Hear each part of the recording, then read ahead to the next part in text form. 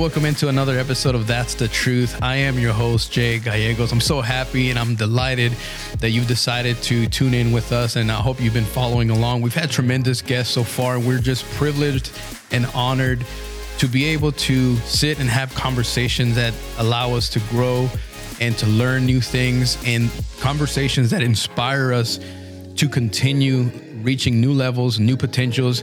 And the entire idea of having these essential conversations are to give us the building blocks and to give us essential tools to be able to become what God has called us to be.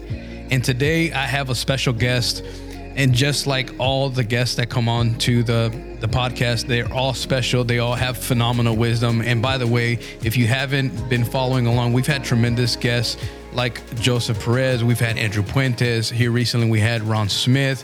We've had Katie Flores. We've had Raised to Stay author Natalie Runyon, Pastor Ryan Franklin from POA, and the list goes on and on and on. And if you've missed any of those conversations, I want to invite you to go back and listen to that, and you're going to learn so many different things, phenomenal nuggets of wisdom.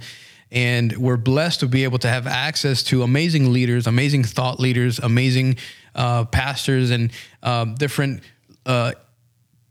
types of presence that influence us and allow us to be able to continue stretching our mind and continue getting closer to God in so many different ways, and practical takeaways, axioms, and maxims that we can apply to our life. So there's so much value there. Go back and tune into that. If you haven't subscribed, go ahead and do so.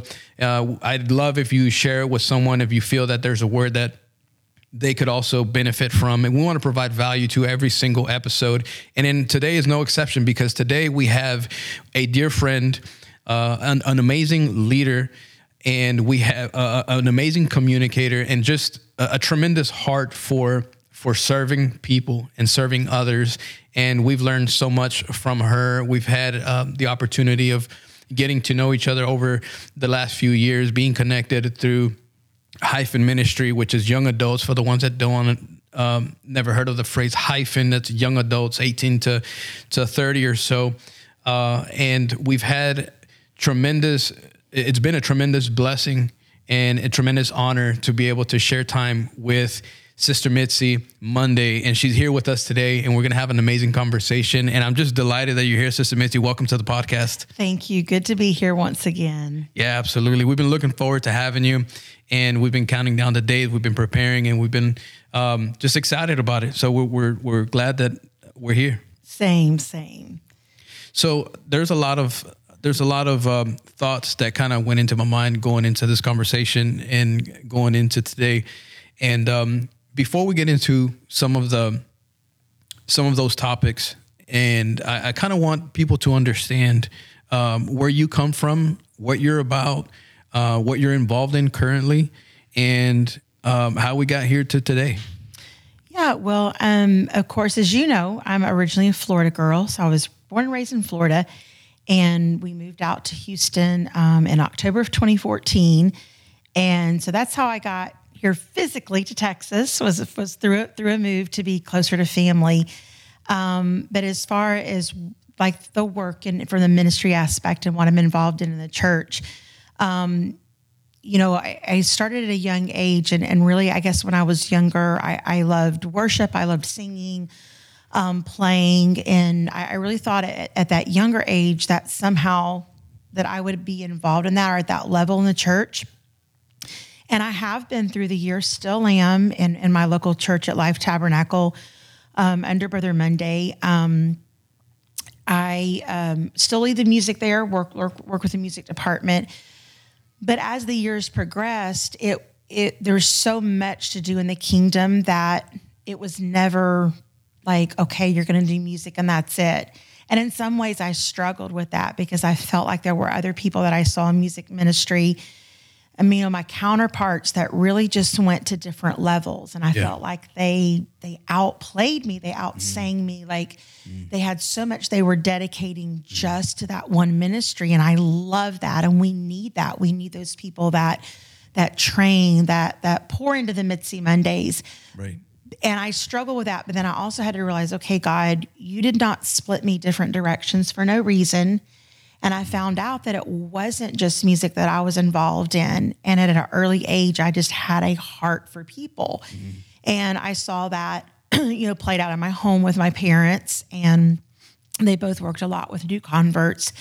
And often my dad, just because of his background, his understanding, and both my parents not getting into church until their early 20s, their view of people and understanding of people who were unchurched. Right. And so I just gained this love for my mom and dad, and seeing people around me and learning at a young age just to have a heart for people.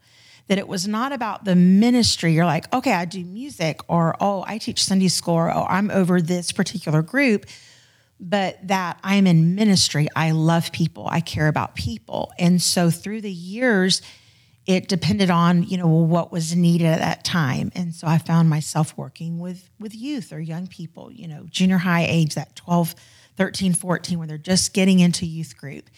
And then eventually, I think, when it comes to maybe a ministry within a department in the church, before there was hyphen or young adult ministries, you kind of went from being a young person to you were a single. An adult. Yeah, you either went to youth camp or you went to a singles conference. I mean, that was the dividing line there. And so that ministry didn't exist, but we desperately needed it. Absolutely. And so when I started getting involved in that, I realized that was where my passion was. Because I think it was an area in my own life where I struggled most. Okay. Was not as a teenager, but was when I had to launch into adulthood. Right.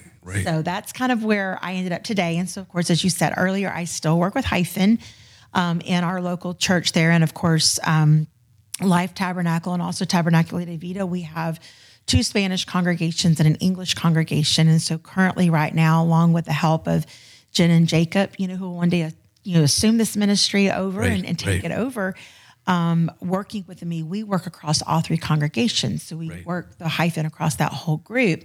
So that's kind of where I'm at today, along with whatever else needs getting done at church. And that's kind of how I ended up here. I love that so much, your heart for just overall service, but more specifically for the young adults.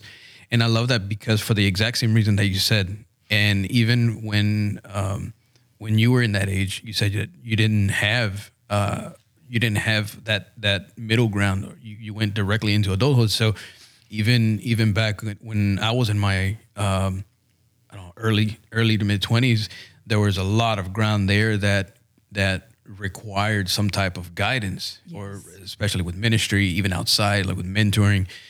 Do I go to college? Do I follow a career? Do I go to Bible school?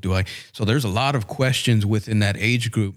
And then there were so many things that were in focus back then, and noticing the needs in that age group were not part of that focus. It was, well, you got baptized, you got filled with the Holy Ghost, look for ministry. It's like, okay, well, I want to do ministry. Yeah.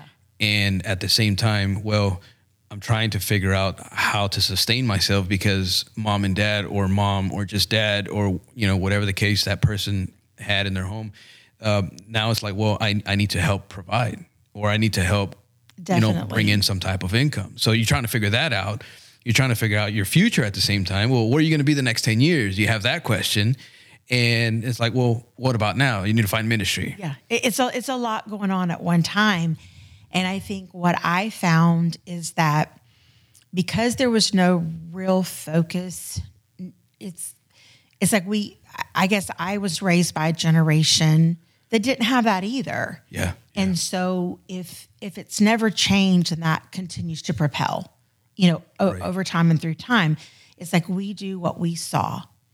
Unless we take that and then we're able to build on it with new information or come into our own.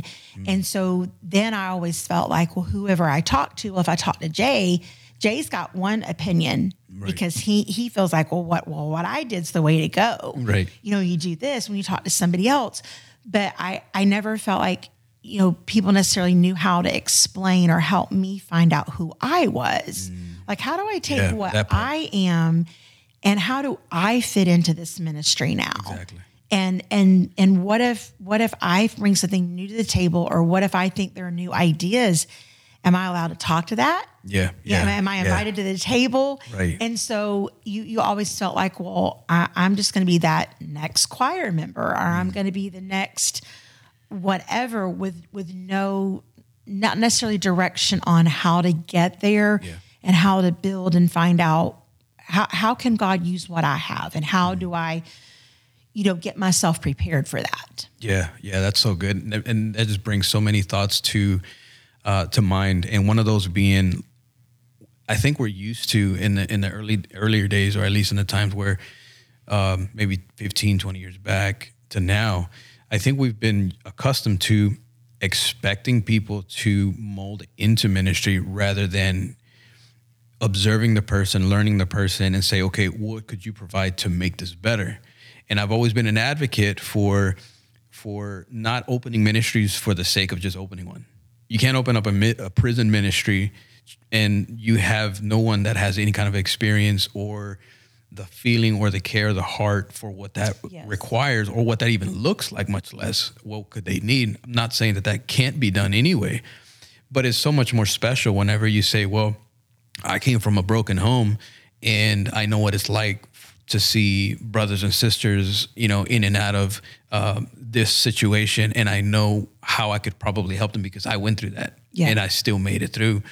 So all that to say that sometimes we expect ministry to adapt, or expect people to adapt to the ministry rather than saying, hey, like, you have a gift in this area. I think you would be amazing in this community. Let's start that because we don't have it and there's a need and you could help. Well, and I think too, I recently had a conversation about this with someone, is that there's always the generation beyond us, and then our generation, wherever you're at in your life, whoever you are, doesn't matter your age, there's always one beyond you. Yeah. Your generation, there's always one behind you looking forward at you.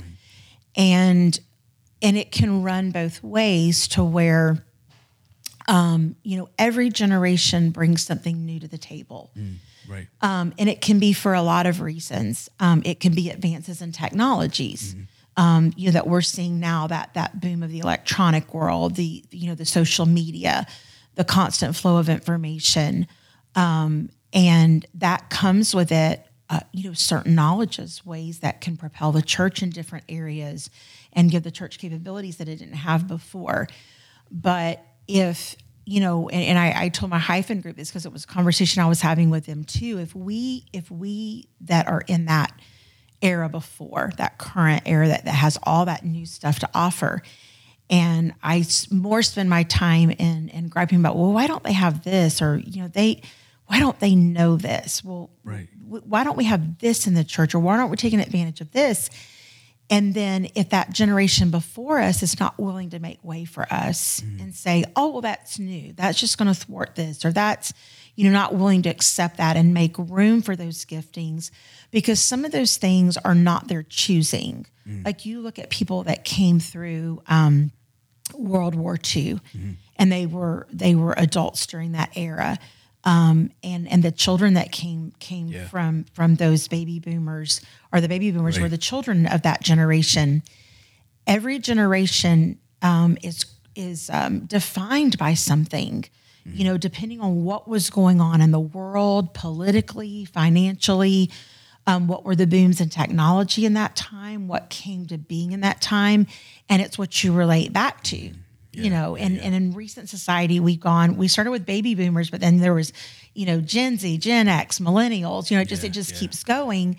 And there's got to be that willingness and that spirit within the church, is that if we're going to keep the church going and we're not going to be a one generation church, that generation that went before me has to make room for me and allow me to use my gift, and not be like, well, if she gets in the mix, well, then how often do I get to serve? Rather than saying, well, if I'm raising up them, hey, I get to take a vacation now. I get to breathe for a minute sometimes and not carry that whole load. or, maybe God at this season of my life, I'm at a different place than I was 15 years ago when I started playing or singing or whatever. And I have something new that God can lead me into, and then I have wisdom now to step into that. But if I keep holding on to that and say, this is me, this is who I am, I'm the teacher, I'm the music person. And so I think it goes both ways, and we've got to realize there are people coming behind us too. And are we going to give them a hand and make room for their gift and say, hey, we're all in this together. How can we help the church? Then you thwart that. Yeah. You don't get that, and then the church needs that, or you end up being a one generation church. Yeah. That's so good. And even for people that are unchurched, somebody that may be listening to this and they came across this platform or they hear this conversation, this is still applicable to their life. This is still applicable because you can transfer everything that we're talking about here into the professional workforce. You can transfer this into daily life, and this is why I love talking to people, because everything that we talk about is not only applicable to what you see on the platform or what you see in a church setting or ministry, and you can literally take, and that's where we equip, right? Yes. In those conversations, we equip, helping others. So thank you so much for that. Like that's already blessed my life, and we're not even, just a few minutes into the conversation. So you mentioned focus just a minute ago, and the lack of. There's so many needs, and when you're lacking a focus in a specific need, then there's a vacant hole. Yeah. And when you have a vacant hole and you have an open door for focus or defocus rather, then I think you have a possibility for distractions to set in. Yeah. You're out of focus, not noticing the needs, where the needs are, where you could be serving best, then it's easily to get distracted. So what has been maybe some of the distractions that you've noticed that we deal with now today? It can be anything. It can be, what have you seen in distractions, or where have you seen that we've been disconnected? And that can be practically, spiritually. And how can we mitigate those? I see it everywhere. And to your point, we don't just exist inside of the church. We exist in jobs. Right. I have a corporate job outside of my church life and everything that I serve and do there. And I think one of the biggest things that I've seen, and I had a conversation with Jen about this just last night, because we just came through a whole series on distractions in different areas of our life. And they were focused on, attitude, faith, purpose, relationships. And it was split into like 5 different series or sets of focus. And how that, for one, I think in the spiritual world, it's a trick of the enemy. Right. And distraction has been used for forever, since the beginning of time. Yeah. In warfare, you distract them, and then you come in another way. The decoy. Yeah. That was like, right. That was the birth of distraction, I think. You're right. Is that, okay, we're going to come in with this small group, and we're going to get them so focused that we're coming in from over here. Meanwhile, we're going to come in from over there. Right. And so you see magicians use it. They distract us with our eyes, with the quick hand. And so that we're focused on something else, while they're able to deceive us and make us think we're seeing magic. Yes. But we're not. Yes. Okay. And so to me, the way distractions work, and when I was talking to Jen last night, I told her, I said, you know what? I said, when I was younger, and I think, Jay, the flow of information and the constant, it distracts all of us. If we act like we're not, and we've never fallen prey to it, we're not being honest. Because I like to feel like I'm a very disciplined person. I'm very focused. I'm a planner. I'm very organized. That's just my nature, my makeup. But I get distracted, and it's just this constant flow. And when, and I'm going to date myself here, but when I was younger, there wasn't this constant flow of information. My parents always got the paper, and it came at a certain time in the morning, and you found out what happened yesterday. And if it was like across the world, you might be finding out what happened the day before yesterday, Oh, wow. you know, Yeah. and then you had the nightly news come on. You couldn't like click on your phone at, just randomly at work and say, there's a shooting going on. Real time. There's this happening. Real time. And so, and even like the flow of ideas, I love decorating. I love being creative. And there was a time where you had to wait for maybe a good book to come out, or certain magazines would come out but now it's like I can just start, and it's that distraction. And sometimes even it's distraction, and it's also avoidance, because, I've got so much going on, or I'm overwhelmed. And we live in a world where we have more technology than ever before to make our life easier. Yeah. We can cook our family dinner in the Instapot in 20 minutes instead of taking, an hour and something for that meat to roast in the oven. Everything is quick, and yet we live in a constant overwhelmed state. Yeah. And I have found myself, it's almost like it's a soothing thing to say, let me just see what's going on out here. Let me just flip through Pinterest and see what kind of ideas are coming up for the projects that I want to work on. Yeah. And it becomes an escape. It's almost like it's a gateway drug. It's like, let me, and we think of escape as being, people deal with money, they deal with drugs, they deal with alcohol, they have ways of avoidance, but we also do it in ways that they feel like they're positive. Yeah. Like, I'm just going through here and look what I'm finding. Let me pin that. Let me save that. And I've even found myself like I'm like, am I an Athenian or what? Like in the Bible, Paul's like, they're always trying to find some new thing, some new piece of information. And I find myself just gathering stuff that I know there's no physical way I can ever respond to or keep up with all of that. And I think it keeps me away from the true work and the focus that my heart should have for me to be successful in ministry. Yeah. I'm chasing tools. I'm chasing the next new idea.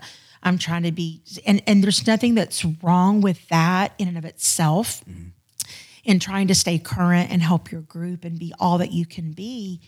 But if there's not the heart behind that says, this is what comes first, and this is what's important, right, then the enemy will use that for me just to stay distracted. I see it in the corporate world. Yeah. Like what is our goal? What is our focus? So why are we over here quibbling about this? Right. And in the corporate world, as you know, it all comes down to the dollar. I had this conversation yesterday at work. Yep. We have a tool that's so frustrating to me. It's one we're required to have. If the government comes in and says you do not have that right, we can get called on it. We can get dinged on it. We can get fined for it. Yeah. But less than 1% of the population of not just the customers I serve, the plans I work with, but our entire corporation, less than 1% of them utilize this tool.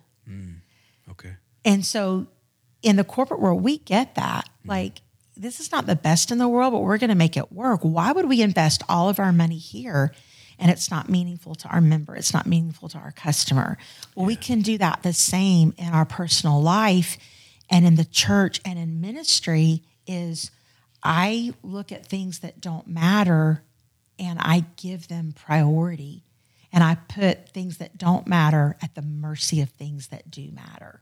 Right. Or put the things that matter at the mercy of things that don't matter. I misquoted that. So it's that constant saying, I have to keep myself engaged here. Yeah. I can't, I have to not walk down that path of distraction and it's many things. It's technology. It's just the whole thing, like we talked about, of getting sidetracked, avoiding things. I don't want to do this right now, but this feels good. Yeah. I feel like I'm getting something done here, and I'm really not. And a lot of times I'm just exposing myself to so much stuff that I don't need to. You're right. Through Absolutely. that distraction. So. Exactly. So you said so many great things there, and I love that. And going to one of the things that you mentioned were the distractions and how they open us up to deceptions. And you're exactly right. It goes all the way back to the beginning of time, to the beginning of creation, Adam and Eve. And then what was her distraction then? Maybe we could probably argue the fact that, did she notice the tree before? Maybe she got close to it. We don't know exactly. All we know is that the serpent, the enemy, the devil came in, planted a question that made her think twice of what did God actually say. So then deception comes in, and then there you go, and then you have the birth to sin and disobedience. So many distractions around us, so many things that disconnect us from the main thing that we're supposed to be doing. And then nowadays, we have so many things that demand our mind. And I think it was before COVID, a few years ago. I can't believe it's already been almost 4 years now, right? So like around COVID time in the beginning, before we shut down, I want to say that was the last message that I shared with the church. How our mind is in high demand. Mm-hmm. And one of the things that I was explaining was the fact, it was exactly that. You mentioned creativity, was that distractions will encompass our mind and entrap our creativity. Yeah. So if you've been gifted with a high level of creativity, then distractions, of course, are going to be a tool that the enemy is going to use to deceive us and pull us away from that. Like, make you believe, no, you don't need that. You need to be searching for this. Yes. And then it's still one of those things where you're chasing a carrot that constantly keeps moving. And it keeps changing. Mm-hmm. So they tell you, or the world in essence, in general, chase the high dollar, chase the platform, chase the lights, the camera, chase the fame, chase the popularity. And you're constantly searching and searching and searching, never really finding it, whatever it may be. Yeah. And for so many reasons, voids, vacancies, experiences, traumas, we supplement these things, escape to these things, rather than really focusing, okay, this is ground zero. What does God want from my life? Yeah. So those distractions often open us up to deceptions. And how critical is that? I mean, obviously we know it's critical, but if you think about it, I think because distractions people look at distractions, it's like, okay, it has a negative connotation. Yeah. Because we know, yes, the distraction is pulling us from what our purpose should be. Right. But what about when something's good? Yeah. Somebody stops by. I mean, our life is going to be filled with distractions that we have to manage. Mm-hmm. And sometimes because it's a positive experience, mentally, we do not register it as this is a distraction. This should not be in my life. We don't think about the fact, if we're not disciplined and intentional, then you're never going to notice that. Yeah. And so you stay in deception because if you don't have a plan, then there's nothing to follow. So if I have not said, this is how I'm going to be intentional in this way, this is the path I'm going to follow, then how do you know you're off of it? That's a great If you're question. just on a joyride and you're out riding, you're not lost. Yeah. You're not late for where you're going because you're not going anywhere. Right. You're just out enjoying the scenery. We don't have anywhere to be. If we come across a cool restaurant, we're going to stop and eat. If there's boiled peanuts on the side of the road, if there's a cool snow cone stand, we're just, okay, that's cool when you're joyriding or you're road tripping. But you can't do that in life. Yeah. And I think young people today, and it worries me. It's something that just grieves me because I feel like deception comes, Jay, when we lack knowledge. Okay. If I have knowledge, you can't deceive me. Right. If I know that something is poison and I have a history with that, I have knowledge about it, I've read up on it, I know the science behind it, I know I can't eat that. I know it's not. I know if I eat it, it'll kill me, or it's going to make me deathly ill. If you try to come and tell me, Mitzi, eat that, or that's not poison. Who told you that? Go ahead, girl. You're good. Yes. You're not going to be able to deceive me. You can't, because I know for myself. I know that I've studied it. I know I've had experience with it. I am not supposed to touch that. Yeah. It'll hurt me. It'll harm me. And I think we run into the same thing in the spiritual, because we have a generation that they lack wisdom and they lack knowledge. And I'm not spreading a blanket there, because there's many, many young adults and young people that do desire. But because we do live in an age of so much distraction because of our society, we're very highly evolved. We've got more tools and technology and things that are beaming across the world at warp speed.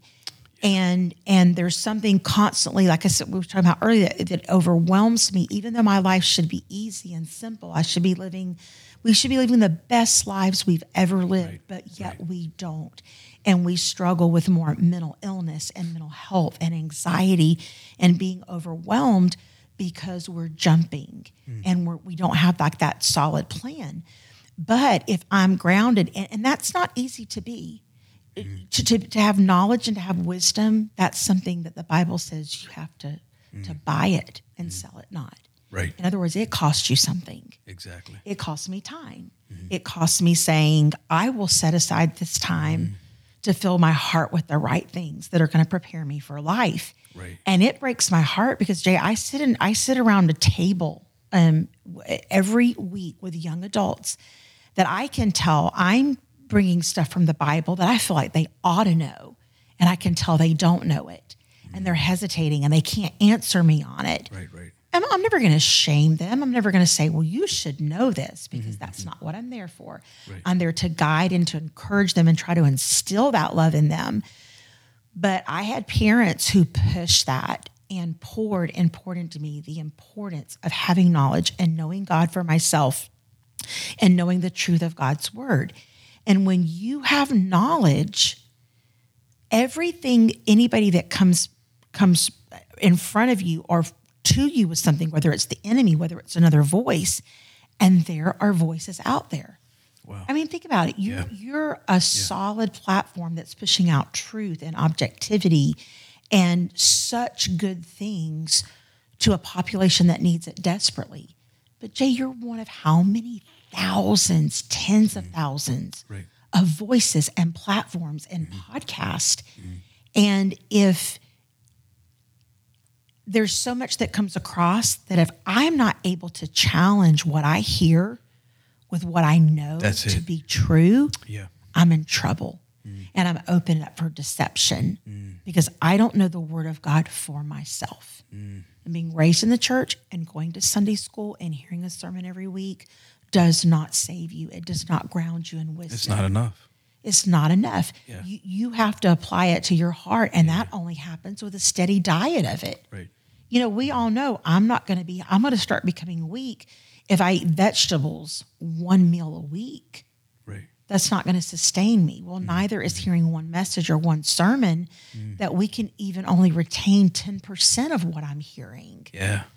Like we have to have something. And I think we have a generation that's very open to deception because they live in this world of 40-word responses. Okay. I cannot Sound build bites. wisdom and knowledge in my life to build a foundation on that's coming to me in 40-word bits. Wow. And it sounds good and it sounds cool, but it doesn't always line up to the word of God.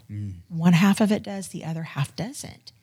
And so, there's a lot of good voices out there that maybe don't even believe the apostolic doctrine that we believe. Right. And they're bringing forth good stuff.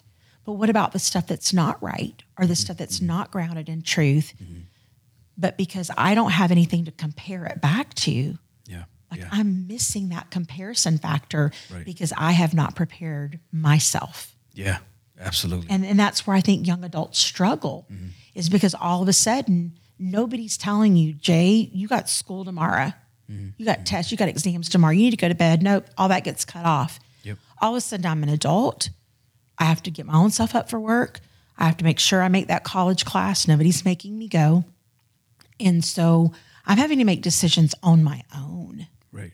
And if I have not set that foundation in my life, or I'm not making sure I'm setting it in my young adulthood and saying, hey, whoa, I'm missing some things here. I better fill those gaps, and I better fill them with the right things. Right. So That is so good. So you're telling me that with the lack of knowledge and wisdom, it is necessary to have truth to be able to compare. And the best way to combat distractions and deceptions is with the truth. yeah. Yeah. And being disciplined to say, and I think it's having that plan too. And like sometimes if you're like a planner or organizer, they're like, oh, just live your life, just do whatever. And that's a personality thing. I mean, everybody, but there has got to be that sense, even if you're not an organized Excel spreadsheet, checking off all the checklists person, you still have to have a plan of where you're going. And I talk to my young adults about this a lot. I said, because when we were talking about distractions, I said, if you don't do what you know to do and you allow others to be a distraction in your life, I said, they're the worse for it. Yeah. Come on, Jay, let's hang out. Let's go do something. Right. You're like, no, I got finals tomorrow. Come on. You know you're ready. Come on. Just let's go grab a pizza with us. Let's go do coffee. And it's 1, 2 o'clock in the morning. They're going to go home and crash, do whatever they've got to do. Meanwhile, you have the finals tomorrow. Mm-hmm. And so if you allow everyone else to dictate your world, instead of you saying, if I'm going to be successful, that's part of being an adult. Yeah. Is saying, if I'm going to be successful, then I have to set those priorities in my life and not allow people and things. And every good thing is not good for us. Right. Even Absolutely. like I talk to my group a lot about this because I've had this happen in my life personally where I had too much on me, and it seemed like a good, well, how could it not be a good thing? Helping a department at church or taking on something else. But if it depletes what you can do and your ability to serve what you've committed to, then it's not a good thing. Mm-hmm. You have to know when to say no. And you have to have that discipline in your life that says, if I'm going to accomplish and be my best self and what I was meant to be, I can't allow other people to dictate my schedule. Right. And to dictate my progress. Yeah, absolutely. So going back to the example that you gave about a person that is preparing themselves for their exams, sounds like a person that is in college or getting ready to graduate at some point. That would be a season of preparation. Yeah. They're preparing for their career. And there's different seasons of preparations. There's preparation in ministry. There's preparation for school, careers, preparation. There's different phases, different seasons in life that we have to face and we have to push through. So I believe that in that season of preparation, it becomes critical to stay focused. And then that's when those distractions those distractions have the most value when you're in the season of preparation. Yes. So like what could be something that we can tell people that can help them stay on focus in that season of preparation to where it doesn't spoil it for you and you can actually develop exactly what God's called you to be? I think it's important. And if there was anything, I guess if there was any one part of all of this and some of the things that you and I had talked about previously that would be our focus for today, it would be this thing, because I feel this edginess in young people and young adults. And it's like the moment, whatever we feel is the next thing becomes our focus. And it can't. Like, you have to know, okay, I have to have planning and purpose to say, okay, if this is what I'm planning to do, if I need to graduate and I want to be at this point in my schooling at this point, there has to be conscious effort. And I'm not talking about those type of things. But when that end game becomes your focus, then you lose track and you're distracted in your present. Well, every season of our life, literally every season, is the prep and the work. It's the trying ground for where we're going next. Exactly. And I'm talking about starting with an infant, with a child. Like you're teaching them all this dexterity stuff when they're 2 and 3 years old, how to make eye-hand contact, how to hold small objects. Because in a couple of years, then I've got to hold a pencil and learn to write my words. Exactly. And, we don't take a kid into first grade and start teaching them, geometry or algebra 2. No, we start them with 1 + 1 because all of those little small math functions are going to grow into bigger things as they get. And if we skip that, preparing, that season of preparation, then they're not ready for the next season. Right. And it can be a crash and burn thing because I was so focused. And I know this is going to sound crazy, but I want to give you this example. No, please do. When I was going to lay my head down on the pillow last night, and I was thinking about this very thought process. And what came to mind was when Absalom was killed in the Bible. Okay. And Ahimaaz comes to Joab and he's like, let me go and take tidings to the king. I want to take tidings to the king. Okay. And Joab said, in his wisdom, he's one of the king's mighty men. And he's like, no, today is not the day. Because of course he was talking about good tidings. I want to go give the king a word. I want to go give the king a good word. And he's like, no, today is not the day for it. He's lost his son. This is not the time. And so Joab turns to Cushai and he's like, I want you to go and tell the king what you have seen. Okay. All right. Right. So Cushai goes, okay, he's got his orders from Joab and he begins to go toward David. Well, then Ahimaaz, he's like, Joab, I want to run. I want to run. Let me run. Yeah. And Joab even told him, he's like, Ahimaaz, you don't have a message. Okay. You don't have a word to give to the king. Wow. He said, but I want to run. I want to run. Mm-hmm. And so Joab goes, well, run, boy. Mm-hmm. Run. Mm-hmm. If that's what you want to do, run. It's basically what he told Ahimaaz. So, of course, the king and his, the person on the lookout for him, he's like, right. I see a guy coming. I see somebody running. And he said, well, that's somebody's running. That's got to be, it's just one person. It's got to be good tidings. Okay. He's like, well, I see somebody else that's running over here too. Right. So Ahimaaz gets there before Cushai does. He does. But he doesn't have the word for the king. He just basically tells him, hey, king, all is well. Everything is great. God has, stomped your enemies out. Mm-hmm. And he goes, well, but what's going on with Absalom? How's Absalom? Right. And he's like, well, king, there was a scuffle. Things were going on. And I didn't see what happened. Mm-hmm. And so here comes Cushai. He doesn't, Ahimaaz beats him there. And then Cushai says, king, may, he asked about Absalom. He said, may all of your enemies be as Absalom is. He didn't have good news for him. Mm-hmm. But he knew Absalom was dead. He knew what had happened because he was an observer. He had been there. He was ready to speak to the king. He was at a point to give that message to the king. Right. But Ahimaaz wasn't because he didn't see it. And so in my mind, it's like I took this straight to this. Yeah. He wasn't prepared. He could run faster. And sometimes we do that. We get in that comparison game. Well, why do they choose Jay? I'm a better speaker than Jay. Jay's never been invited to this. He's never done this before. And there's a lot of them better than me. Yeah, exactly. I mean, I could say all the people say, well, why him? Why them? What? And you're like, well, it's like, wow, they chose them. And we can, and we talked about that, in our last Q&A session that we did for the Enlace conference, is that we become disillusioned because that becomes a pass or fail with us. Right. Rather than saying, this is not my season, or that's not what God has prepared for me. Yeah. That's not where I'm supposed to minister. But I run faster than Jay. Mm-hmm. I beat Jay there. I'm already here and he's not. Yeah.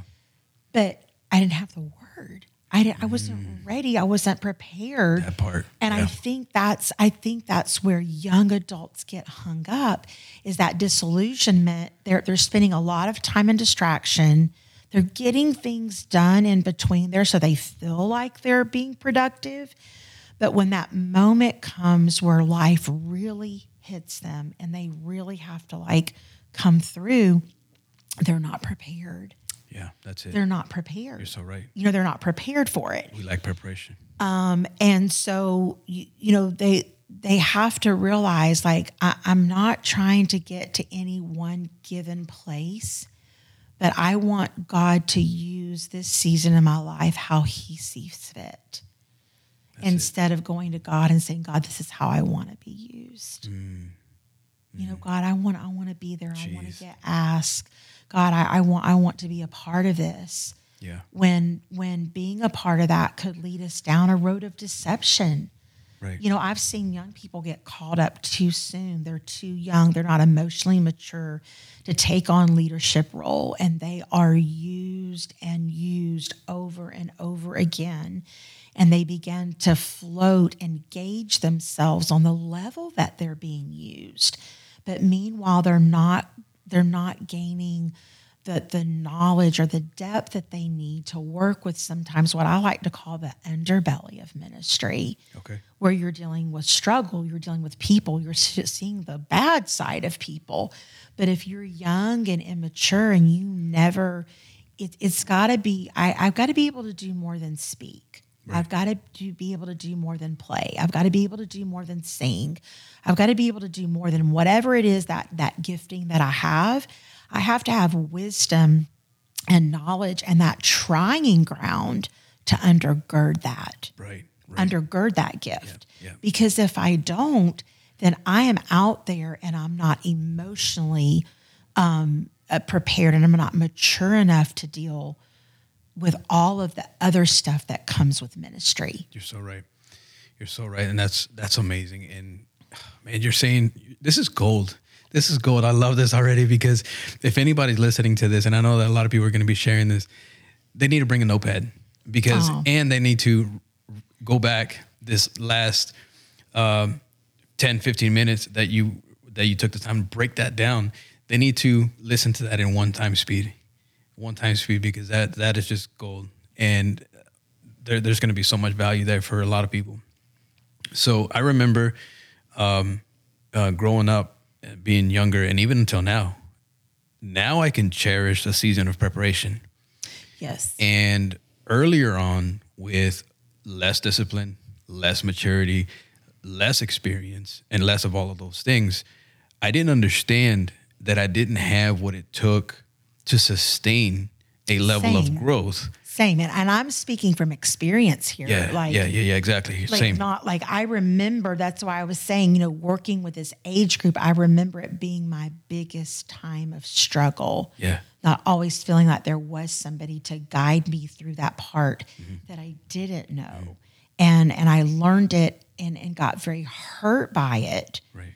Because I wasn't protected from the crazy side of things, and like, nobody said you're going to deal with this, or we go about this slowly. And I'm talking about, I went into ministry and dealing with people like 14 years old. Yeah. And had things that were expected of me, and you're not, and like you said, I wasn't prepared. Like, I can only now look back and really understand through growing and maturing just in the natural and in also in the spiritual, that's what that was, and how important that time was for planning and for me to learn what I needed to be in that next season, or for God to elevate me to being over different things, or having more people that I had influence over. He couldn't do that until I was ready, or I was going to crash and burn. I was going to get hurt, and I often did, because of the environment that I was in. Yeah, and you can then in turn hurt other people, which is not your intention if you're in ministry.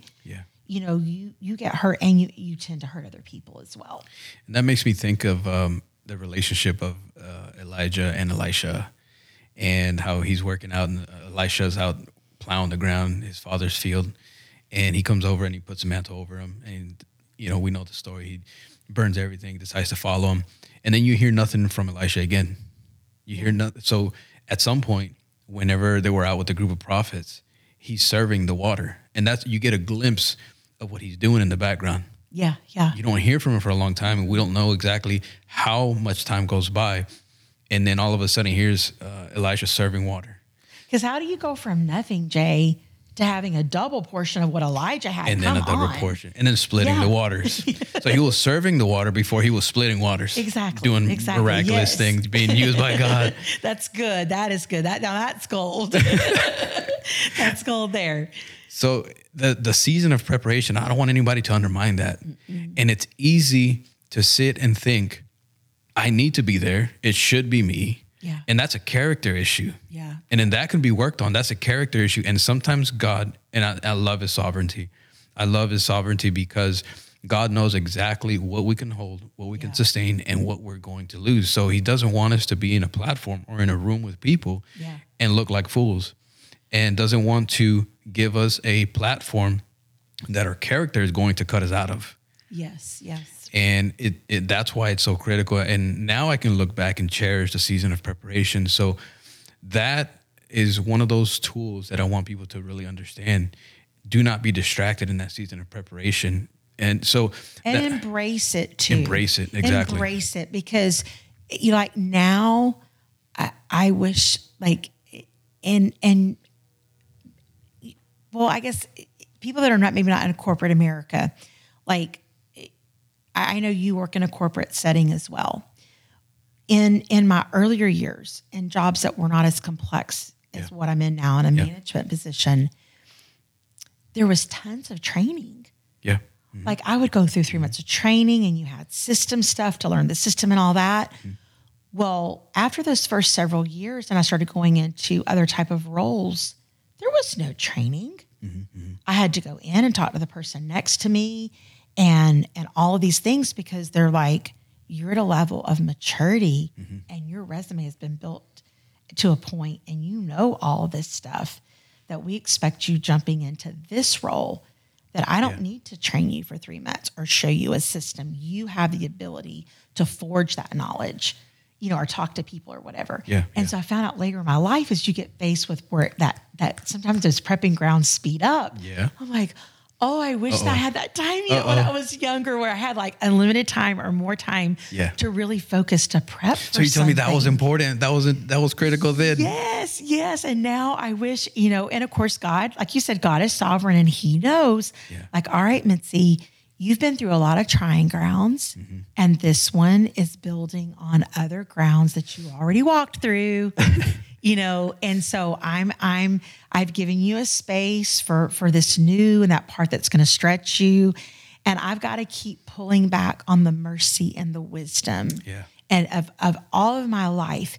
But if I don't start young and realize how important this moment is, that I'm not going to just draw on it to get prepped for that college graduation or for that job that follows that. 10 years down the road, I may draw back from this and say, wow, I learned that lesson then. Yeah. And I'm going to keep drawing from that. So everything that we step through in our life becomes a part of our story, a part of our history that doesn't go away. And that was what was so important about Jewish history, and is that they put in the good, the bad, and the ugly. Everything. The battle they won, the battle they lost, the kings that committed adultery, everything that happened, it was written and it was recorded so that they remembered what happened in the past. Yeah, nothing was blurred. Nothing was blurred. And so we have that story that we draw back on. And so my mistakes are just as important in my future success as the things that I aced and that I came through with flying colors. Sometimes the mistakes are more important, because those mistakes are things where it was something in my character that needed to be worked on, or it was a maturity level that I needed to obtain. And so if I ever see myself sinking back, I've got to correct my course. There you go.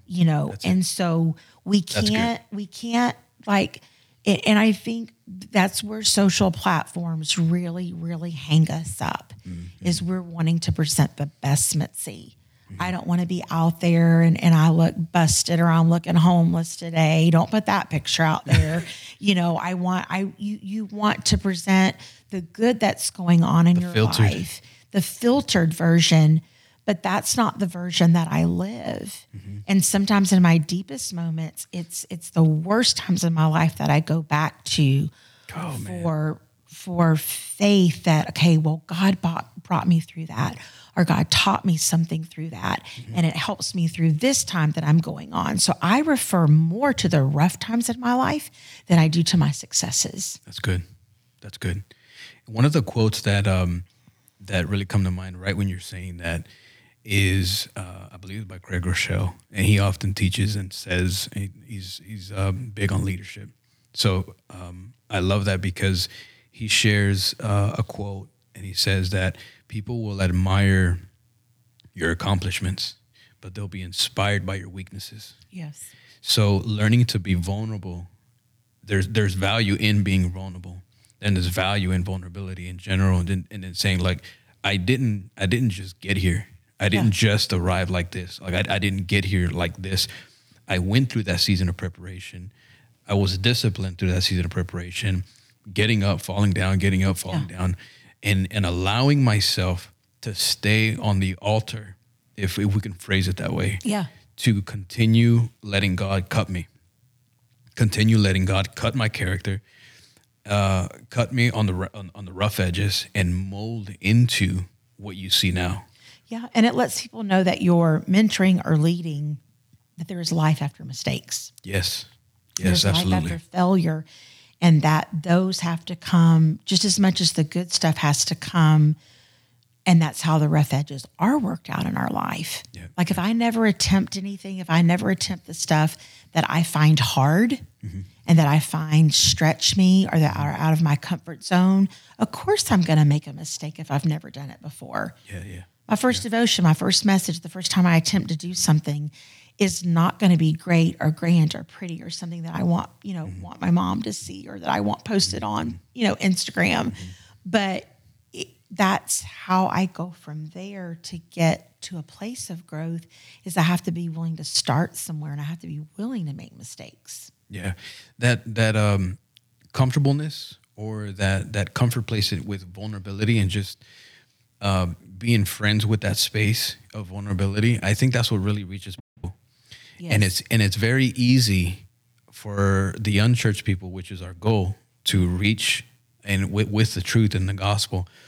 And it's very easy to present ourselves in a way that is unapproachable for unchurched people. Yeah. And here you are having to face a lot of deficiencies, a lot of issues, a lot of brokenness, a lot of so many problems that needs God divine touch in their life. And if we present ourselves in a way that is unapproachable, then we're not doing the gospel justice. Yeah. And we're not being vessels to allow God to pour us out everything that we've been pouring in preparation, and on Sundays coming to church, all the equipping. Then where's it going? Yeah. And I think it's about, it's showing through in our walk with God, honesty and integrity, not perfection. Right. It's being honest Christianity that says I'm not perfect, but I just want to please God. And I think, and we were talking, earlier about people learning from our mistakes or vulnerabilities or things that we've gotten wrong. I think sometimes people's biggest problem with church and with Christianity and people that call themselves a Christian or that are churched or whatever is that sometimes we say one thing and we do another, and we're not honest about that. We don't show integrity when we failed. And I remember a couple of circumstances. There was two different things. One of them, I had done something, had read something incorrectly on some paperwork. And we had this big mailing to one of our custom groups at work, and it went out wrong. And so I sent an email, and I copied my manager, and I copied the person who repped for that group. And I said, listen, there's been a mistake in this. We sent this information out wrong. Can you please inform the group? I said, this was my error, my miss. I said, I misread the paperwork. And I said, this is wrong in there. And I said, but let them know we're going to resend this out and we're going to put an apology letter on it and let them know, hey, here's your correct information. And I didn't think about it because to me, it was honesty. You know, just to be honest, it was just to own my mistake, own my error. But my manager at the time, and I have never forgotten this, she came back and she said, Mitzi, you don't know how much that means to me, that email that you just wrote. She said, it doesn't make me trust you less, like, oh, Mitzi made a mistake. Mm-hmm. She said, it makes me trust you more. She said, because of your honesty and your integrity. Yeah. And she said, in that if you make a mistake, if something is on you, that you will own it. That's good. And so we don't have to be perfect. I mean, I can remember a time out of frustration, and it's not a proud moment. You know, I was working with one of our vendors, and they worked with multiple people on my team, and we just had someone who was just being awful. Mm-hmm. And you know, I made a sly remark, like nothing wrong. I didn't just sit and badger this person, but I made like a stray remark, you know, over lunch, and you know, about the situation, and I'm like, you know, it was out of sheer frustration. Mm-hmm. And it just God just dealt with my heart later, like that, you know, shouldn't have done that. Yeah. You know, that was in the audience that we've got a whole different standard. And so I texted them like as soon as I got back from lunch, and I said, listen, you know, I said, I shouldn't have made that remark. I said, it came from a place of frustration. I said, regardless of what anybody does, I said, I should have never tried to diminish them in your eyes. I said, we've just got so much going on. Yeah. And because it's causing stress for me, it wasn't a right way for me to handle it. Yeah, absolutely. And I said, you know, I go to church. I said, you know that I love God and I want to always please him. And I said, I don't feel like that did that, you know, and that goes to show them that's not, that was an error. That wasn't, you know, I don't want them looking back later and say, wow, Mitzi was so two-sided, you know, or you know, she says one thing and she does another. She did that, but yeah, she just talks about people. Like I wanted them to know, like that was not okay, and I'm recognizing it and I'm owning it. Yeah, that is so good. And that reminds me of just how you live out scripture on a daily basis and reaching out people and giving that testimony. It's not always just door to door. It's in that moment like that in your office. Yeah. Hey, I made a mistake. I want to be honest about it. And you build that credibility with people. So that literally just reminded me of, I don't want to get this wrong, but I think it's, is it Colossians 3? I don't remember the exact verse. It could be 23. But it's in the chapter 3 where doing things like not for men, but doing things as you're doing it for God. Yeah, yeah. How much, if we took that mentality every single day. Thing, like that, you're doing it as unto the Lord. As unto the Lord. Yeah. Exactly. I love that. So vulnerability is I see a lot of value in vulnerability and just being open to say, hey, you know what? I'm not perfect. Yeah. And I could speak from this, and I'm able to speak in this area because of what I've been through. And then often we pull away from that part of the conversation. Yeah, yeah. Because sometimes there is shame, and then sometimes there is that uncomfortable. But that's why I say if you become comfortable with vulnerability, then you'll be surprised how much more power and open doors you have to bringing gospel to people that have been through a similar situation. And this is why I love the story of what we call Doubting Thomas. Yeah. Because he needed to see the wounds on Jesus in order to believe. And the fact that Jesus gave him the opportunity to do that. Yeah. And then he finally got to that point. So what is Jesus actually showing us there? So like if you look at John, I want to say it's 20 verse 30. If I don't get it wrong. It tells you exactly why these things were written. And it tells you exactly that Jesus did so many other great things in front of his disciples that weren't even included in the Bible. Yeah. Oh, yeah. That they weren't written in the Bible. They were great things, but we don't need to talk about them. Like they're great. Just know that they're there. When it gave, well, I think too, in the example that you gave, it's like he allowed Thomas to be Thomas. Yeah. Thomas needed something that somebody else didn't need, you know.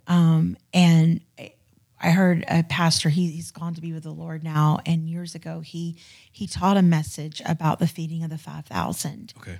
And that wasn't the total focus of his message, but his focus was that the Bible says that he did it because some came from afar. Okay. Everybody didn't come from afar. Right. I could have come from like that house right over there down the street or in the village. He said, but some came from afar. But because some came from afar, he fed the whole 5,000 so that those that had need or had traveled far wouldn't fall by the way. Mm-hmm. And I think God does that for us too. We see it in the life of Peter. We see it in Thomas. God did not like push Thomas away and say, we can't be my disciple anymore. Who are you? So stupid. Why can't you believe? Why do you need a sign? Like for Thomas, like there was something in Thomas that needed to touch it. Yeah. He needed to see it. He needed to know, okay, this is not a joke. You're not playing with me. Mm-hmm. Nobody had ever been raised from the dead except what they had seen in Jesus' ministry and the people that he had raised from the dead. Mm-hmm. But for a person to like they saw him and he came back.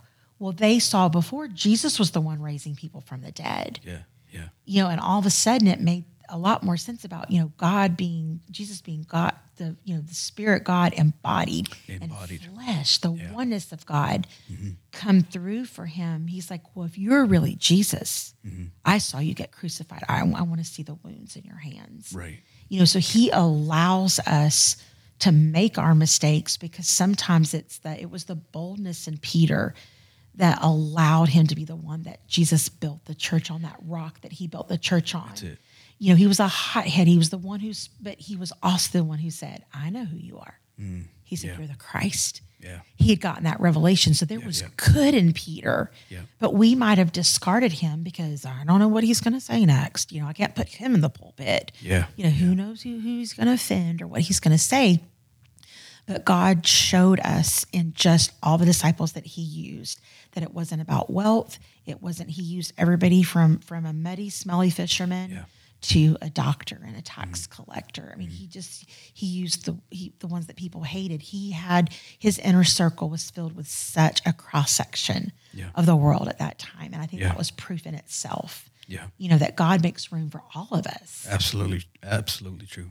And that's why I love that scripture because the author takes time to tell you like these things were written so they could believe. Yeah. Yeah. And when you apply that to us today, if we don't talk about those moments where we doubt, if we don't talk about those moments where we didn't get it right, then how can they really believe that this is what God did and not what we did? Yeah. Yeah. Yeah. So man, there's a lot there and it just kind of makes me think of so many different things. We hadn't even planned on even kind of going there. But I wanted to circle back into distractions and deceptions. Because I think a lot of those can be mitigated, controlled, or at least led with more discipleship. So I've always said, and I've always taught that the enemy is not going to, his goal and his target are not to destroy you rather than to distract you. Yeah. Reason being is because if you get distracted enough, you'll self-destruct. Yes. Or if you get distracted enough, you'll self-destruct. Therefore, he comes out, with his hands clean in essence, in a certain way, because if you get distracted enough, you're going to pull yourself out. Oh, yeah, for sure. So is that a lack of awareness or is that discipline that we're lacking? To me, I think it can be both. Okay. And we talked about the lack of discipline earlier, so we know that comes into play. Yeah. Especially when I know, at my age and the point I am in my life, I've lived a lot of life and I still fall prey to it. Yeah. If I don't I can get up and I've done it, a message will come in and like for me, since moving to Houston and I totally work remote, I work from home because I still work for my company in Florida. That morning time is my precious time. That's the time I get up and I do my studying, my focus, my Bible reading. That's the time I get that done.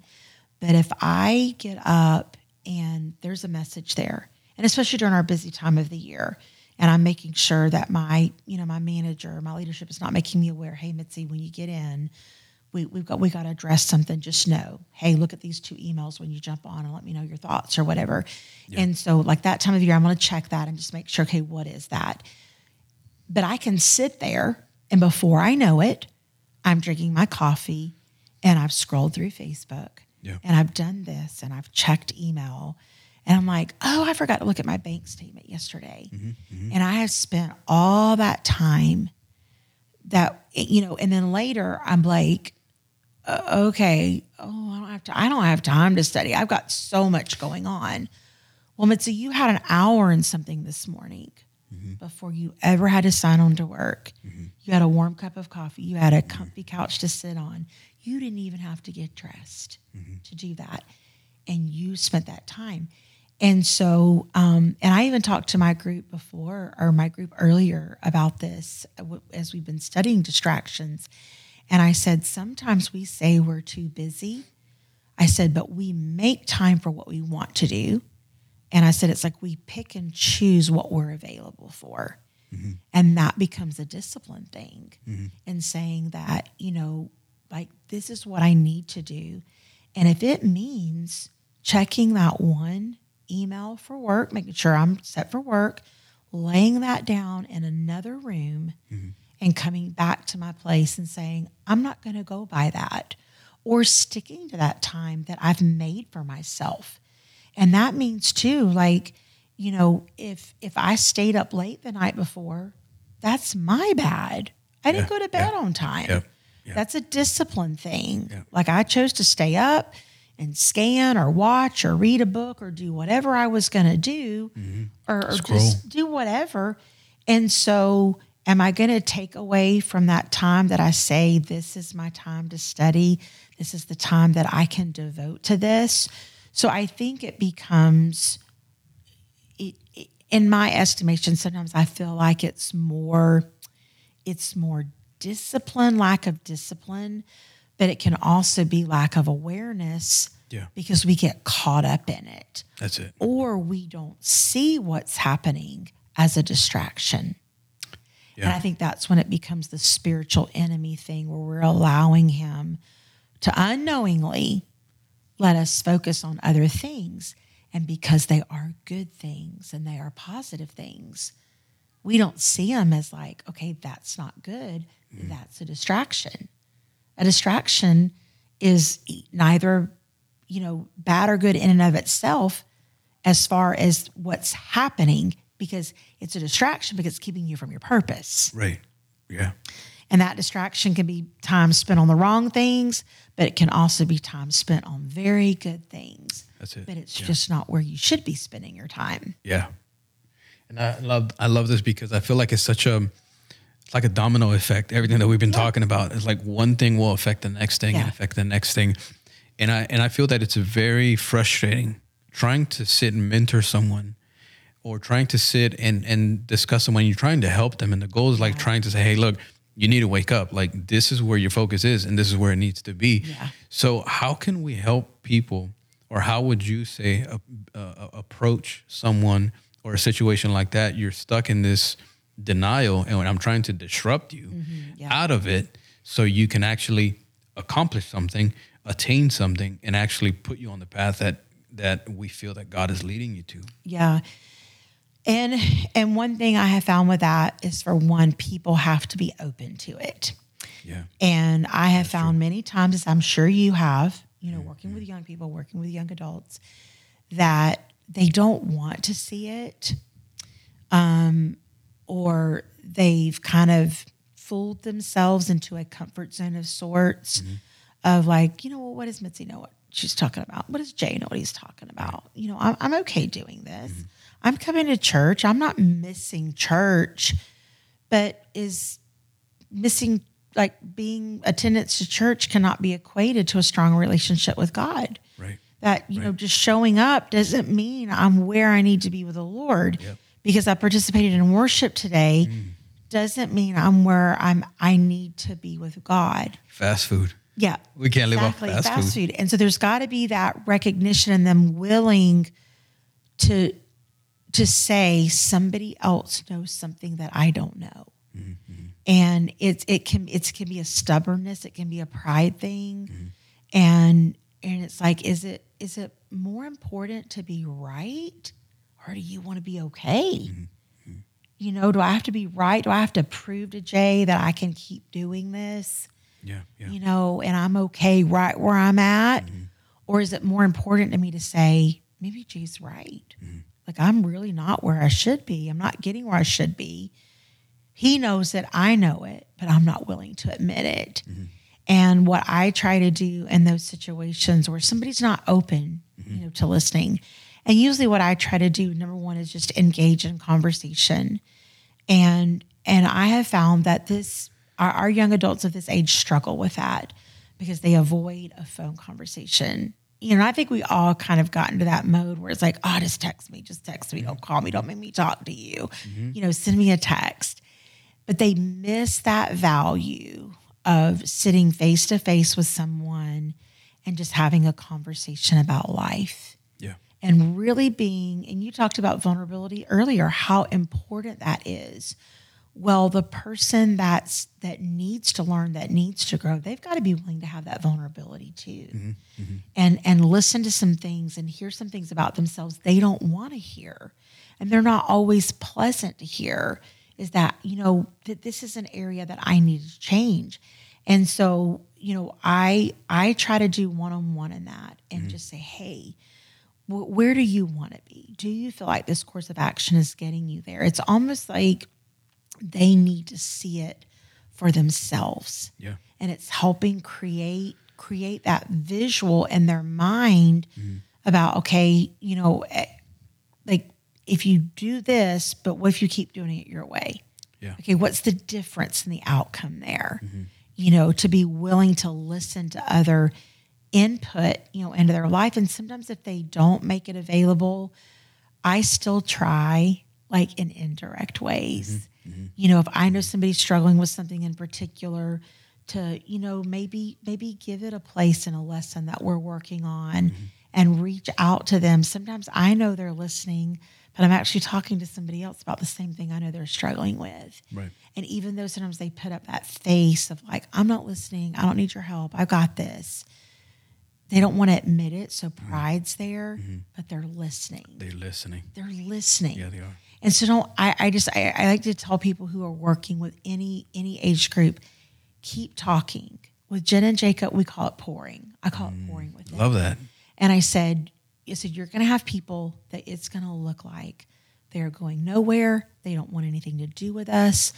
They're not opening. They're not willing to be involved in the ministry. When they're here, they almost distract everybody else because they're just like, doing their own thing and really pulling away from the unity we're trying to make happen. Right. I said, but our job is not to change people. I said, we can't do that. I said, we are pouring and pouring and pouring and pouring in the hopes that our pouring later on, they're like, you know what? I was really kind of like a little bit of a jerk and a little bit, ugly. But Sister Mitzi she kept hugging me. She kept showing up. She kept telling me that she loved me. She kept telling me she was proud of me. I've told young people, I'm proud of you. Not because maybe they've passed some big milestone or whatever, but they're just showing up. Even when they don't look engaged, they're showing up. I'm proud of you. You came today. You opened yourself up to hear something. Yeah. You made yourself available to be in the house of God and to just pour and pour and pour. Even like, we can't base what we do on their reaction. That's it. Or we would often quit. Because if they're not open to it, we still have to say, my job is not to gauge, who's full, who's getting it, who doesn't get it. It's too discouraging. Yeah, it's too discouraging. Yeah. I found a quote recently, and I loved it. It said that living by faith is not trusting God for big things to happen. Okay. It's walking by faith is when you continue to show up again and again and do the work even when you don't see momentum. It's like being faithful in the dry season, being faithful when you're not seeing any harvest come out of it. Yeah. You know, because sometimes you can work 2, 3, 4 years in a ministry and you feel like, I feel like I am pouring my heart and soul in this, and I've got one person that I feel like is responding, or I've got a couple of people. It's like you live through them. You don't know who you're talking to there. You know, you may be talking to the person that one day is gonna they're so happy that you're willing to focus on them, and they're soaking it up like a sponge. And one day they may blow your mind with the stuff they do, and you had a part in that. But you didn't see that at the time. That wasn't revealed to you then. They weren't at their peak or their prime, or maybe even what you realized. You don't even realize where they were at that moment in their life. But you pour and you pour and you pour. You keep pouring. I remember, as you were saying that, I remember a specific testimony that somebody brought to me. I was still in my first 5 years maybe of youth pastoring, and this was already 12, 13 years ago. Like, it's been a while. And we had a young man that came in to our youth night, and I knew that he was involved in a lot of different things. He was involved in gangs. He was involved in drugs. At that point, he had already experienced juvenile detention and borderline already imprisonment in county and things like that. So he came in very, very serious, but somehow, I don't know, I say it's the Holy Spirit that gave me discernment to just kind of feel him, and to kind of like, this is what you're trying to portray, but this is not really who you are. Yeah. Because every time I saw him, that's what I would feel. This is what you're trying to make people think you are. You know, that you're this person, you're hard, you're intimidating, you're, and I didn't believe that. That was not something that I planned that way, or that I put too much thought into it. Just something that now looking back, I understand it. I didn't understand it then. So I say that because the way that I reacted, and I found this out later when he told me. In the moment, the only thing that I would ever do, I would treat him like everybody else. It didn't matter to me what he looked like. Yeah. It didn't matter to me his I didn't judge him for his experiences or for what he was struggling with. So every time that I came up to him, I would hug on him. I would ask him about his day. I would come and talk to him, interest myself in his life. And I've always been a person that I'm never going to give unsolicited advice. If somebody doesn't ask me a specific question, unless I'm mentoring a person and it's an understood conversation, then that's different. But I'm never going to give unsolicited advice. So I wasn't going to just step into the young man's life and say, hey, you know, you need to do this rather than this. That person already knew he was outside of God's will. I didn't have to go and emphasize that or make him feel judged or make him feel worse for his lifestyle. So I just felt in the moment, I felt driven by the Spirit to just love on him, hug on him, talk to him, be interested in his life. So fast forward years later, he continues the drug path, continues the addiction path, the juvie path. He did some time in I believe it was county. I don't remember, but he was incarcerated for a short amount of time. Later, we reconnect again. He's a completely different person. Yeah. He's a completely different person. And years later, he comes back to me and he says, do you know why I kept coming to those youth nights? Do you know why I would let you talk to me? I could have walked away. He goes, because you kept loving on me. Yeah. Every time I saw you, that you would just come and hug me. And he goes, you made me feel loved and accepted. Yeah. And you gave him the one thing he was desperate for. Yeah. Yeah.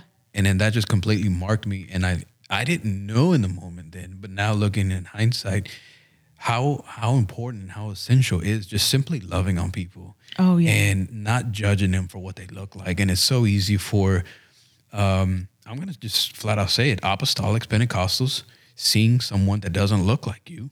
Yeah. And say, well, I'm going to sit over here. Yeah. Like, no, like that's not part of the commission. No. That's not discipleship. That's not mentoring. You grew up in this, so you know about it. Yeah. Yeah. For the ones that did. But what about the ones that just came in and the only thing they know is the first 20, 25 years of their life is a specific lifestyle. Yeah. It's They all didn't grow know. up in it. No, it's all they know. Love is still essential key to mentoring and discipleship, I believe. Oh yeah. You can't go anywhere without it. And at the end of the day, it's like we are called to win. And there's a verse in Proverbs that says that he that winneth souls is wise. And you can take that scripture a lot of different ways and say, oh, it's wise to win souls. But I've always loved to look at that scripture as that to win a soul, I have to use wisdom. Yeah. And I have to love them where they are and not and when you do that, whether people embrace what you've told them or not, Yeah. you are giving them a true and pure form of Christianity. That's it. That they can never deny, that they Right. can't walk away from. Right. Because it's like, regardless of whether, Mitzi knew I live a homosexual lifestyle or I've embraced this or I've embraced that, she loved me. She treated me with respect, and these people are God's creation, and they're not always, people are going to come in with baggage and hurt and having survived things that we could never even dream of going through. And if they can't find love and healing in the house of God, where else are they going to find it? Right. And That's why they're there. It's like we want them to have, an encounter with the love of God. Yeah. Not feel judged. It's like if we live the life that we're supposed to and live what's right, that in and of itself will convict people. You don't have to tell somebody you're not doing this or you should be doing this. It's like I want them to fall in love with who I've committed my life to. I want them to fall in love with God because they see something in me that is so noble, that is so pure, that they're like, I want that. Yeah. I want whatever she has. I don't agree with her the amount that she pulls back or how she separates from certain things. I don't agree that maybe this is wrong or that's wrong. But this is real. People can't deny that when you live under the authority of the Spirit of God and you allow that to dictate and how you treat and how you deal with others. Yeah. And we can't do it any other way. We have to love people. I've seen backsliders struggle to come in and we don't know what they've been exposed to, and they come back into the church and they're trying to figure out, and we're like, oh, they know the truth. They need to get back. They need to get themselves together. We just expect everything to snap back. Oh, they go to the altar, they pray, everything's good. No, when people have had an experience with God and they walk away and they realize that it's hard enough to come back without feeling like you're being sized up by everybody. Yeah. That I don't have a place of safety to go to. Like church is home. Church should be a safe place. Exactly. A safe place. It should be. Yeah. It should be. And it's unfortunate at times that sometimes we shoot ourselves in the foot. We're supposed to be out fishing and we're pushing them away. Yeah. Instead of catching them, we're sending them back home empty. Yeah. And that's why I love equipping. I love discipleship. I love conversations like these because you have no idea how much this already up to this point has blessed me so much and has taught me so much already. And I know that it's going to do that for other people as well. And I hope that somebody does get that value from it and can cherish that. So I believe that we won't look in any other case. We won't look more like Jesus than when we're sitting and loving the people that the world doesn't want.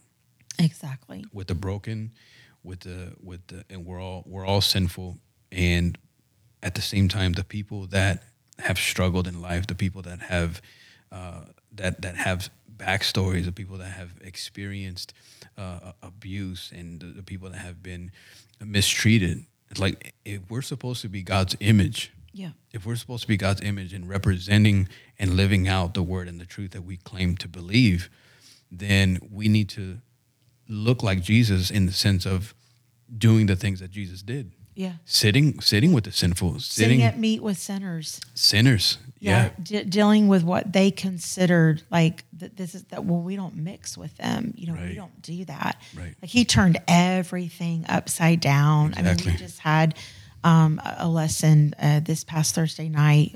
My sister-in-law taught, on servant leadership. Yeah. And a lot of times it's like, Jesus didn't wash the disciples' feet as here's a good example of something you could do or should do. No, he was showing them, this is who I am. Mm-hmm. And if you want to be like me, this is what we do. This is what leadership, this is what serving looks like. Mm-hmm. The greatest will be the least will be the greatest. There's no, and we've got to do that with one another. And we most definitely have to do that with those that we're winning, that we're trying to win, that we're trying to share the gospel with.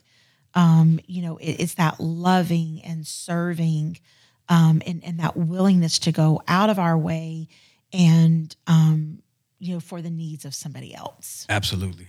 And that is a struggle in itself, because automatically we want to think of self. Mm-hmm. Automatically, we want to put ourselves first, put ourselves in that position. But we'll look more like Jesus when we put others first. Yeah. And representing that image of God, that image of Christ is never been more prevalent than whenever we do that. Sit with the sinners and actually be interested in what they have to say, and you'll be surprised how much more of discipleship you can learn from taking the time and being open to those questions. So that kind of leads me to this. How can we encourage others to speak up and guide those who are seeking and asking questions? And the reason why I phrase it that way and I ask that is because sometimes we shy away. Yeah. Well, they don't want to hear from me. Mm-hmm. My story is not relevant to them. What am I going to say? Yeah. And you'll be surprised on how we can actually be encouraging others to speak up. Yeah. Be present in their life. Yeah. Listen to those questions. Look for the body language. Look for the tone. Where can you present Jesus and the gospel? And seeking those questions and seeing where the voids are is essential. Yeah, and I mean, I think you kind of hit the nail on the head there. Is that there's that intimidation. Yeah. And what do I have to offer? And I guess this could go either way. Like, I don't know if your intent was like in the mentoring process or when we're dealing with those that are churched or when we're dealing with the lost. Mm-hmm. You don't know which way you're wanting to go with it. But I think either way, I think it comes down to the human experience. Mm-hmm. And when you, like anybody can get down and teach a devotional on the gospel. Mm-hmm. Or like, here's a scripture I read and here are my thoughts on this. Here's what but when you can relay something to someone, that's where we get connected. It's not on thoughts, not on what book you've read or what book I've read, mm-hmm. or whatever, but it is on our human experience. Right. What have I gone through? Yeah. What is my background? What was my family life like growing up? Mm-hmm. What did I deal with? And we never know like what someone's story is or what they're struggling with. And that I think we all have something to give. Mm-hmm. And we have to realize that God called us to love and to serve one another. And when I reach out to you and I'm like, hey, keep doing what you're doing, Jay. I just want, I want to share something with you, mm-hmm. That this happened when I was younger and it has an impact on me and I struggled with it. And I just want you to know that I just feel like you're going to do great in this area or whatever you're doing. Like, I think we're all called to pull one another. Right. We just started something in the LT and TDV with our Jules ministry that kind of came up, started up a couple of years ago, and they're doing what they're calling My Sister's Keeper, and realizing that everybody needs that hand up. Everybody needs that word of encouragement. Yes. That it's not always a big thing. Sometimes it's a small thing that says, wow, you're really growing in what you're doing, that you're doing great at this. Or if you see a gap there, like helping them grow in that, you Right. know, and realizing that you do have something to share. You don't have to be a Bible scholar to even encourage somebody who's in ministry. You know, sometimes sometimes the ministry, those that are teaching and preaching to us every week and pouring into us, they just need to realize, hey, that is making a difference. Yeah. You know, like that helped me, that touched me. Yeah, dude. You know, I taught a lesson at one of our midweek devotions a couple of weeks ago, and someone that, you know, I didn't know that was a particular struggle for them or an area of their life that they were really focusing on. And they made the remark to me, they're like, okay, well, that one hit me, Sister Mitzi. Like, I really needed that in my life. And so what does that do to me? That encourages me. Absolutely. And says, okay, don't back down. Even if you feel like, well, does everybody need this? Am I teaching the right thing for my group right now? You know, do we have the right focus? If it's from the word and it's valuable for life, pour it, love them. And it encourages me. Like they don't have to know something that I don't know to help me or to help me grow in my life. Yeah. You know, sometimes it's that life experience that people learn from that we share with. That's what we end up relating to. That's You know, it. Right shared there. That's the connection. shared loss, shared happiness, all of those things that are the human experience. You know, because we've talked about it before, like when you teach, sometimes you feel like, okay, I'm losing my group. Oh, they're like, you start making it personal. That's it. That's You the know secret where right I there. struggled with this? You know what happened when I was a teenager? You know what happened to me one time? All of a sudden, everybody that had their mind somewhere else or wasn't following you as you're reading the scriptures, they're like, hold on, what happened to you? We love a story. Yeah. Humans love a good story. Yeah, we do. We love a good storyline. We want to know, well, who are you? Wait, I didn't know you struggled with that. I didn't know you ever had a time in your life where you were at that place in your life. I thought you were like, no, you know, and so I think we can't be, we can't step back from what we bring to the table. Right. Because really, if we do that, we're saying, okay, God, you made a mistake with me.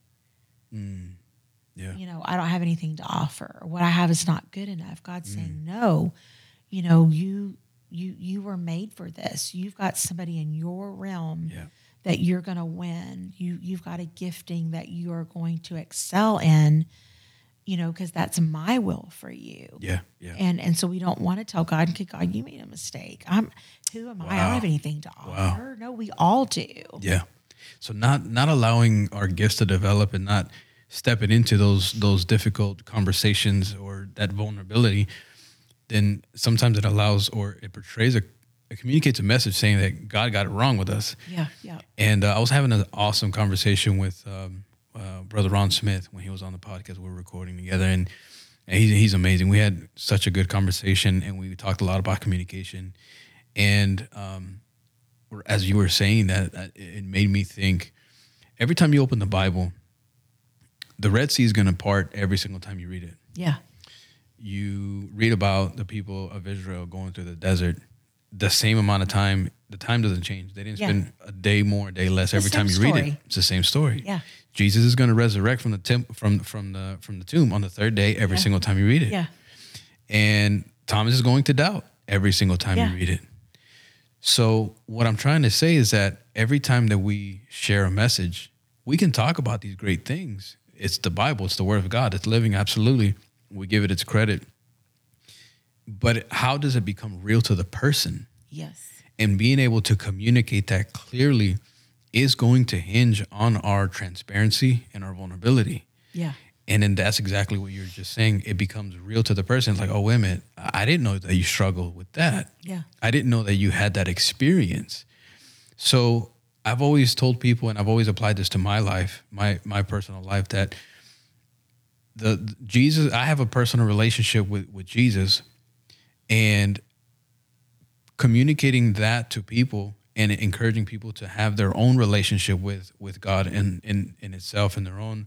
Now, we read the same Bible, read the same scripture, but that's going to apply to me differently. Like God's going to mold me, speak to me in a different way. But there's in the same way, there's people that relate to your story in a very intimate way, because they're not going to tell anybody about it. So whenever we communicate in front of people, we share a message. Oftentimes, actually every time that we do it, it's actually taking a step of faith. Yes. We're taking a step of faith, and we believe that God is the one that put it in our heart, that put it in us to give to the people. And then at the same time, we don't know for a fact that that's the word that they need. So it's a step of faith. And then whenever you do get that kind of feedback, that's the biggest encouragement. Like in my preference, I would much rather hear, you know what? Thank you for that word. Like that blessed me because that's what I'm going through, rather than you did a great job. Yes. And I don't want that to come off a certain way. It was relevant for me. It was relevant. Yeah, like it touched in something where I needed a change in my life. Yes. Because it's different. Like you said, it's different than my execution was good. Right. You brought out all the points just at the right time. Yeah. But it's different when they say, you just taught me how to conquer something I'm working on. Yeah. You know, how to deal with that. And I think that is the most critical thing about the Word of God is you can read through it. And like you said, those stories do not change. Right. Okay. Right. And I can read them a million times. I can do my Bible read throughs. But at what point, when do I learn to apply it to my life? Yeah. That is where true change happens. That's where I can go to the next level with it. It's because I've learned how to take what happened in that story in the desert when they were walking around. Why were they walking around? Because they missed something. They missed something. They got it wrong. Well, how do I apply that into my life? What am I missing? What am I getting wrong? You know, and that's where I think the knowledge base and having wisdom and being willing to discipline ourselves to grow in God, to grow in grace, to rightly divide the word, to just pour ourselves to be students of the word. That's where we see it take root and begin to grow in our life, when we can apply it to life circumstances and pour it into others. Absolutely. And I love that. Now that's why I love our conversation, because I think in mentoring and discipleship, I think that's where people grow the most. And you can get the sound bites, you can get the sound clips on social media, and that's good. You know, it's a quick little nuggets, you know, that encourage you or give you good reminders, but you can't live off of fast food. Like we were discussing earlier. You can't live off of just one-off Sundays and hearing a percentage of the message. Like you mentioned, coming in and listening to something, we don't capture the 100% of it because we get distracted. We wander off and we think about other things, and we don't get the full download. Yeah. And being able to do it on our own in mentoring, discipleship, conversations like these, round tables, small communities, small groups, midweek small groups, things like that. Those are so essential. And Sister Mitzi, I feel like this has really truly blessed my life. Same. I always enjoy our conversations, always. And I had no idea I was going to go to a lot of the areas that we touched on, but I just felt like it was led by the Spirit. And I'm just so grateful for your life. I'm grateful for your ministry. I'm grateful for your servant heart and your willingness to continually sacrifice yourself for others, not only just young people, but just ministry in general. And I know there's great things coming for LT, Life Tabernacle, even the Spanish ministry, Tabernáculo de Vida. Yeah. And I love your church, your pastors, Pastor Hopkins, Pastor Monday, phenomenal leaders, phenomenal preachers, phenomenal families and men of God. And I can go on. And they've been, your family, you know, without even knowing, has been pivotal for my life. There's a very tight knit relationship back in the earlier days of their time, my grandmother and Sister Hopkins' mother. Aw. She was my grandmother's mentor. I don't know if you knew that. I don't know if Sister we had Rodriguez. shared that before. I think it seemed like last time we had talked, you had mentioned that, and I had forgotten about it though. Yeah. So I feel like we just connected to your family like a long time ago, and it's been tremendous. And I'm glad we're here. I'm glad we had the opportunity to do this. And I want to thank you so much for taking time to bring in so much value, and not only just giving your time, but so much value into this conversation. And I know that it's going to bless so many people, and I hope that they share it and they grow from this conversation. Well, thank you. Thank you for having me today. It's always an honor, always a pleasure. And, like we've talked about, we don't have all the answers. I don't have all the answers, but I feel like when there's that desire to grow ourselves and to grow and pour into others, that when we meet like this, it's like later on this conversation, I'm going to take a nugget away from it, a word you said or something that we talked about, because I'm thinking of it one way and then you take it a whole different direction, because that's what happens when we talk and when we share together the principles of the Word of God. It's like it shoves them deeper. We each make each other. It's like iron sharpeneth iron. I'm sharpened today. We think about stuff. Yes, same. You made me sharper. We think about stuff that, we like, well, I didn't think about it in that context, and it makes us more aware as we go forward and we serve and we minister to others. So, I love the ministry that you're doing, and I know it's blessing, young people's lives. And, I'm working with two that are both family, and that, you guys mentor and work with too.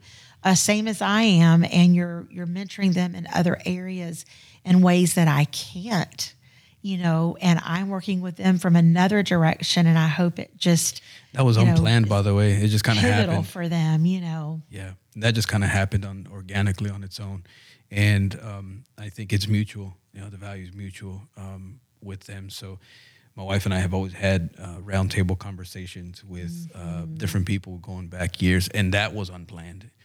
It's just we took an opportunity to where somebody said, "Hey, I need to talk to you." Then come over, let's have a cup of coffee, and then we'll go from there. We're never trying to make it fancy. Let's go to Starbucks. Let's go to a bowling alley. Let's do this. Yeah, and that's fine in every context. But there's something just special, and then just setting establishing a setting where someone can be safe and vulnerable and say, "Look, I'm bleeding. I need help." Yeah, and be face to face. Some of the most precious conversations I've had through the years have been just in those type of settings where they feel, okay, this is my safe place, and they feel that that liberty to draw from you and to really pour their heart out where they can get the help that they need.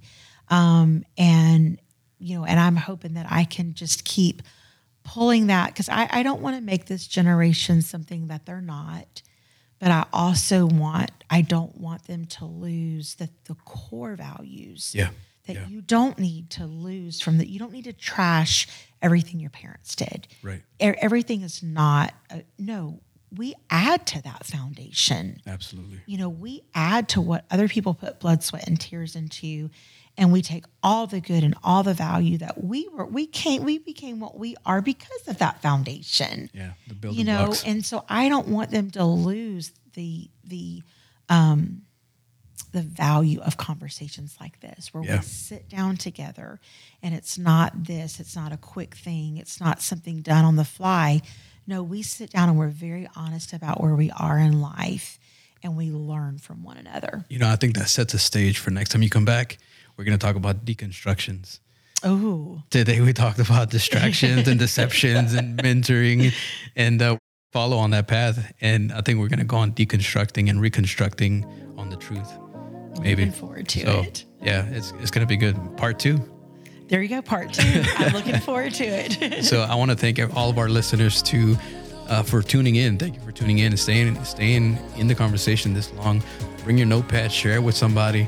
Think of someone else when you hear these things, and you can help somebody else and share it with them. And there's huge value in that. And before we go, I want you to remember this, that you are called, you are seen, and you are loved.